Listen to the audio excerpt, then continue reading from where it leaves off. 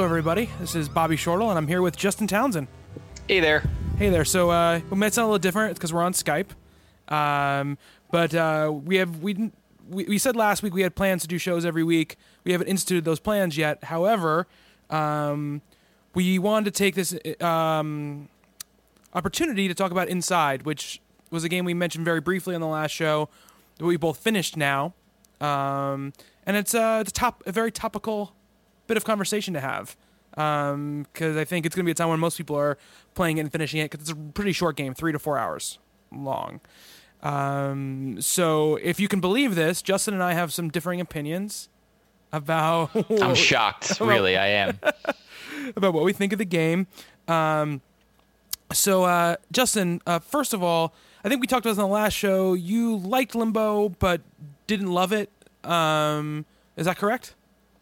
Yeah, I mean, I remember playing through Limbo. It came out so long ago, and playing through probably about like half of it, and then just getting distracted. I think I got stuck at a puzzle because I'm terrible at puzzles. Put it down, never came back to it until a few years later when I had a couple people at my house, and I was like, oh, I don't remember why, but we were talking about maybe like artistic style in games. And I pulled out Limbo and I was like, oh, let's just finish this. And so we sat there, like the 2 or 3 of us, and just finished it. I thought it was a good game. I thought it was beautiful to look at, but it was, for me, it was like a good, like, I played this once and that was enough. Right. Yeah. I mean, I played it way back when it came out, and I really, really loved it. But I'd honestly, Inside got announced a couple of years ago, and we really heard nothing about it. They popped out a little mini teaser at E3. And then it was just here. And I didn't realize how excited I was for it until I was actually playing it. So I finished the game in like two and a half sittings. It was really hard for me because after the second sitting, I had to go away for a weekend. So I ended up like having an hour left in the game and going away for the weekend and having like 5 days where I couldn't play the game. And I knew you had finished it. So I was anxious. I finished it in 2 sittings. And the only reason we didn't finish it in 1 is because my wife said, I need to go to sleep. That's because we were close. We got close. I think we were about like 45 minutes from the end, right before, and we'll get to this, the game takes a turn. So we'll get to spoilers in just a moment. If people are tuning in, I want to give them kind of our overall impressions of the game in full before we jump into any spoilers about it. I absolutely loved it. I thought the puzzle design was really inventive. There are times where what I think of as great puzzles are puzzles where you beat your head against it for a little bit, and then when you figure out the answer, it's incredibly obvious to you once you figured out what it is. And this does that a few times really, really well, which I really loved. I love the look of the game. I love the atmosphere of the game. And I loved, just like Limbo, that there is a story, but a lot of it is just up to your interpretation of what's happening. I have a few quibbles with, there's a couple, I think, monotonous is too strong a word because nothing lasts long enough, I think, to be monotonous. But a couple of times where it was like, very specific things you had to do where it's like, okay, you have to hide from this light, then run out and turn a crank, then run back under and hide from the light, then run back out and turn a crank. And it wasn't, difficult or, clever. It was just kind of a menial task to do. But other than that, I thought that the game is short, but barely anything in the game is repeated. So it was really cool to see these little like handcrafted things happen, one on top of each other. That's my overall impressions. I think if you really like Limbo, that you'll really like this game. I agree. I definitely agree there. Yeah. If you like Limbo, you will love Inside. So, but what else? What are your other overall impressions? I thought playing through the game, I was enjoying myself. I thought the puzzles were much simpler than Limbo's puzzles. I think in Limbo, you had a lot of like, I need to move this crate onto this platform, and that'll do something which raises this other platform up, and that if I jump on that, then I'll be able to push this crate. There wasn't really a lot of that in Inside. I think the game conveys its mechanics really well. There's 3 buttons, and that's it. And so I want to say it's like trial and error. But once you understand the basic concepts of some of the puzzles, and later on, in spoiler talk, I thought there was one really neat mechanic that you had to do with one of the obstacles in the game. And once you like figured that out, it was like everything after that became a little bit easier. Whereas you like the story leaving things to interpretation, I can't stand it. The game, if you played Limbo, you know how like Limbo ends. It ends for you like where you're like, well, I can take away whatever I want from the game. You know, was the character alive? Was he dead? You know, what was the meaning of Limbo's story? And Inside is very similar. And for me, like I like an open and closed book. There's so much about that world that I really liked and dug, and to not get a real satisfying conclusion for me, it was disappointing. Although I should have expected it. I was going to ask, did you really expect it to be like wrapped up in a bow or anything like that? I was hoping that they were going to go on a different path than Limbo. Okay. I avoided all spoilers on the game. I mean, you and I have talked about this. I love the fact that they just kind of did it like almost like a stealthy, like, hey, this is out in 2 weeks when they debuted it at E3. And I was kind of hoping that they would, you know, maybe keep some of the mechanics from Limbo, but maybe change the storytelling aspect of it. And nope, they just went down the same path. And that was my big issue with the game. Yeah, I mean, I can see that if that's were your expectations, I can absolutely see how that would be an unfulfilling experience. But for me, like I said, just reading what I said, I think that for me, I kind of expected what I got in Limbo again, just because the whole game sort of has a similar feeling to it all the way through. So when the ending moment happens, and the ending moment, I think, I will say this, is even more sort of what than Limbo's was, because the end of Limbo, there's a moment where you're like, it might not be what the story they intended, or maybe they intended no definite story in Limbo, but there's a moment at the end where you can at least kind of crystallize a little bit like what has been happening in Limbo.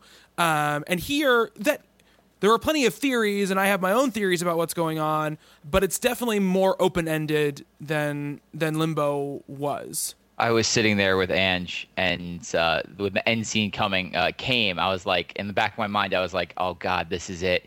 And she said, this can't possibly be it, right? They're not going to roll credits right now. And then all of a sudden the credits start rolling. She was like, this is a waste. Oh, she's meant for you, Justin. Absolutely. Yes. You can tell right there. What did you think about style and atmosphere? That's the thing that drove me crazy about everything to do with the storytelling, was that it was the style and atmosphere is so much more engaging and intriguing than Limbo's was to me. Like, I wanted to know everything about what was happening there. And to not get any of the answers was upsetting, because they did such a fantastic job setting up, with no dialogue, no text, setting up this very disturbing world. Like, right from the get-go, the first time you die, I'm like, okay, what is this? What's happening here? And I mean, they did a great job with that. Yeah, and I mean, I agree with you, obviously, and I think that there's a couple of moments and two visual moments that happen where sort of the camera pulls back to kind of reveal like a scope that's happening, which is really impressive, especially with that art style that they're conveying. There's, again, I think that spoilers extend, I think, to the puzzles and to the environments as well in this conversation, because I think big part of the game is not knowing what you're walking into, because there are very staggering moments that if I knew they were coming, they still have been cool, they still would have looked great, but they're not as, I think, wowing if I knew. But there's just a couple of moments. There's honestly a very, very, very vaguely, there's a moment with this pulse that's happening that was insane to me, like how the world opened up in that moment in a really big way. And there are several sort of underwater mechanics that happen here. And a couple of times there's a ton of scope happening, as well as some of the most, like, I guess, creepy stuff that happens in the game happens in those sections. And the game is very creepy, and especially the last sort of hour of the game, it really ratchets up how creepy it gets, because it goes from just, kind of people chasing you to other things happening and perceptions being changed. And if you've played Limbo, there are similar things, like similar concepts done in different ways here, but done in enough of a different way where they felt fresh to me. So I was very impressed with the world and design and the game.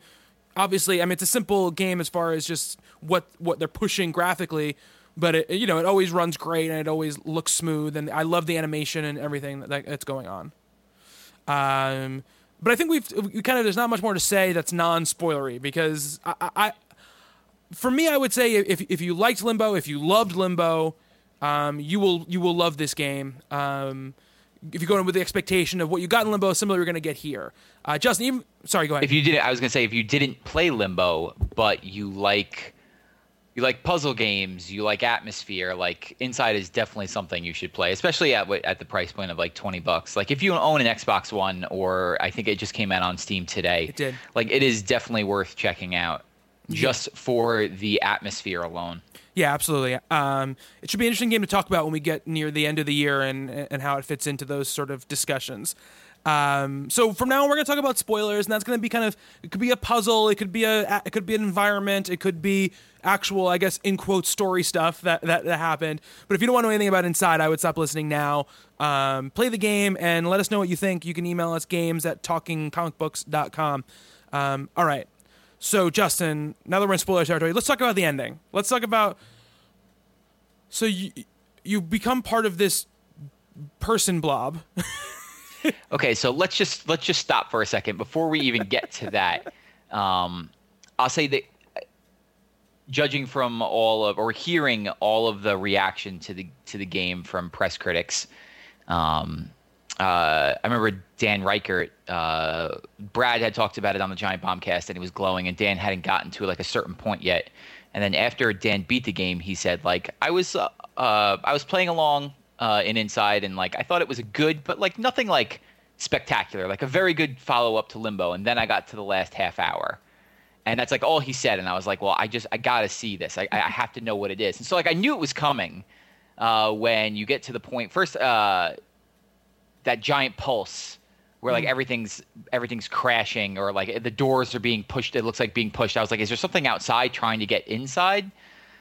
You progress further into the game, and then everyone's staring at this tank. Like, and you run up to it, you can't see what's inside it. I'm like, I need to know what's in this tank. And I wasn't sure if they were going to show us, because they love to like just keep the mystery going. So you go into the tank, and there is this, like as you said, this giant blob with limbs.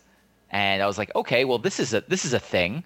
And then you become it. Mm-hmm. And you go on this like Godzilla type like rampage through this thing, and the people, it flips it around, because the people who have been chasing you the entire time are now sort of terrified of you and running away from you and just trying to get you away from them, because sometimes they're even helping you get away. And there's some cool mechanics there.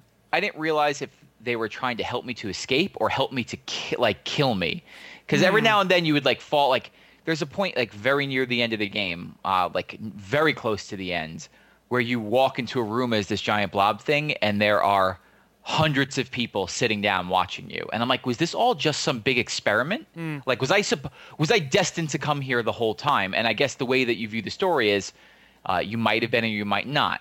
Yeah, and there's a lot of cool theories, I think, about what the story is and what it means. I mean, for me, I sort of go on the theory that... Because what you find out as this little boy, because when you start out, you think you're trying to escape something, right? You think you're trying to escape from these people, but I thought of it the complete opposite way. Oh, really? I thought the whole time that he was trying to get back to save someone. I thought he was trying to get back and save his parents. I guess also coming from like the Limbo idea, the lineage, that is something that you could definitely think, because in Limbo that's kind of what it's about, right? In the end. Is getting to somebody else. Yeah. But for me, I always saw like this little boy was escaping from one of whatever was a containment facility, or like one of these like people factories or whatever, running away. And it turns out, no, you're starting on the outside, trying to get on the inside, right? And there's a prevailing theory, and I think it's a pretty good one, is that you're being mind controlled by the blob thing. Yeah. And it's leading you towards it all of the time, to try to free it so it can get outside, which I think is a pretty cool theory. And there's actually, I don't know, Justin, if you've heard about this or not, but there's an alternate ending. I've watched the alternate ending. Okay, so you can like flip a switch and it turns you off You just like collapse like one of the beings that you can mind control. And just in that, I think it's a fascinating. I guess the narrative is more like a meta narrative or a kind of inferred narrative, but just the fact that you can pull theories like this, from the game, I think is very, very intriguing. And also, there's great thematic stuff there for me, where it's like about sort of you can take a lot of things from it, kind of consumerist lifestyle, kind of following mob mentality, following a crowd, all this kind of stuff. I think is obviously not subtly baked into what everything is happening and inside, because it's all sort of this very like sterile corporate environment almost that looks like it's dilapidated, and you're controlling sort of these mindless peons to do your work for you, and all the people who seem to have their own sort of mental facilities are all sort of glommed on to this like sort of let's all look and stare at this freak show that's sitting in the middle of this thing, which is very modern sort of internet culture sort of thing. It's a prevailing thing in all culture forever, but obviously intensified because we have access to everything all the time. So I thought that was some interesting stuff about sort of the thematics of the game. Yeah, you can go just type in theories on Inside, and today I read like 9 different theories on what they think the ending is. And the prevailing one I think is, like you said, that it's the blob controlling you from the get-go. I've read that it's the player controlling you. Mm-hmm. Like you don't especially with the last the alternate ending, when you're through the game you keep finding these secret areas. And if you find a secret area, there is it looks like some sort of device that you power down. And if you find, I think there's all 14, at one of them, there is, I wouldn't say it's music or melody, but there is some sort of like repeating tone happening with this machine. And if you travel back very early into the beginning of the game, in the cornfields, you could go downstairs and there is a machine that you can replicate the tone from. So you have to memorize it. Oh, wow. Interesting. And if you do that, because the machine itself has 3 different directions, and every direction makes a noise. So sure, you could go to a FAQ and just learn that it was like up, right, left, down, whatever. But the first person doing it had to at least memorize what it was.